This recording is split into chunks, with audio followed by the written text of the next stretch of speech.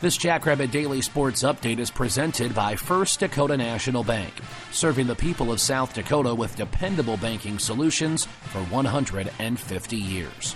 First Dakota, where the locals go.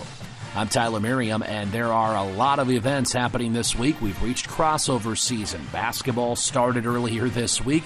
Got wrestling on the docket, and of course a huge football game as well. We'll talk about it all after a message from First Dakota National Bank. Agriculture has always formed the backbone of our economy, and its success has always required a very precise understanding of the land. But until SDSU launched its first-in-the-nation Bachelor of Science degree in precision agriculture, young ag professionals were on their own when it came to keeping up with cutting-edge ag technology. First Dakota succeeds when our ag-producing clients succeed, and we applaud all who continue to innovate in their fields, especially when their fields grow our food.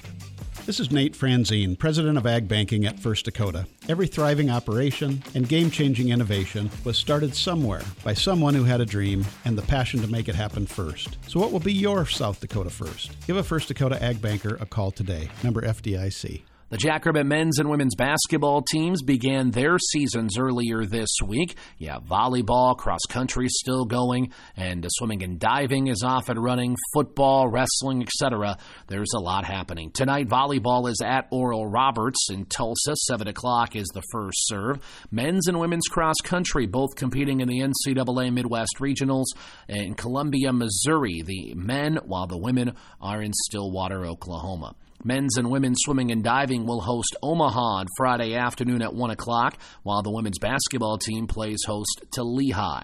On Saturday, the Jackrabbit wrestling team begins its season at the Bison Open in Fargo, while volleyball plays its final conference road tilt. That'll be at Kansas City. And the SDSU football team hosting Illinois State. The game kicks off at 2 p.m. It is Senior Day, and for more on that, here's head coach John Stiegelmeier.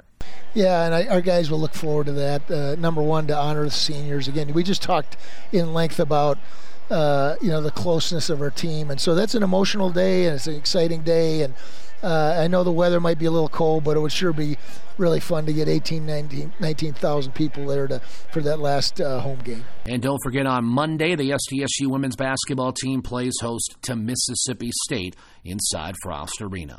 For more, you can download the Jackrabbit app or log on to gojacks.com. This update has been presented by your friends at First Dakota National Bank.